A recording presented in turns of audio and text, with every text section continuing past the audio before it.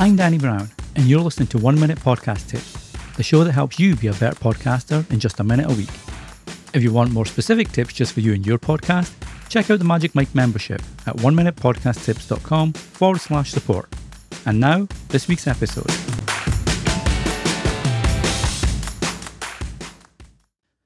How long should your podcast episode be?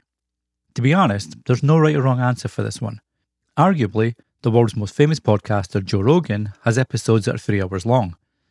Other podcasters have episodes between 20 minutes and an hour, sometimes more. Then you have something like this show that's only a minute or so. The main thing to ensure is that no matter how long your episode, it's as tight as it can be. Cut out any extra stuff that doesn't really add to the episode.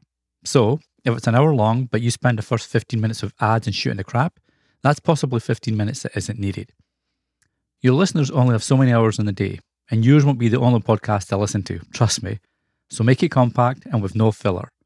Until the next time, happy podcasting. Thanks for listening. If you enjoy 1 Minute Podcast Tips, be sure to share with your friends and other podcasters so they can enjoy it too. Until the next time, happy podcasting.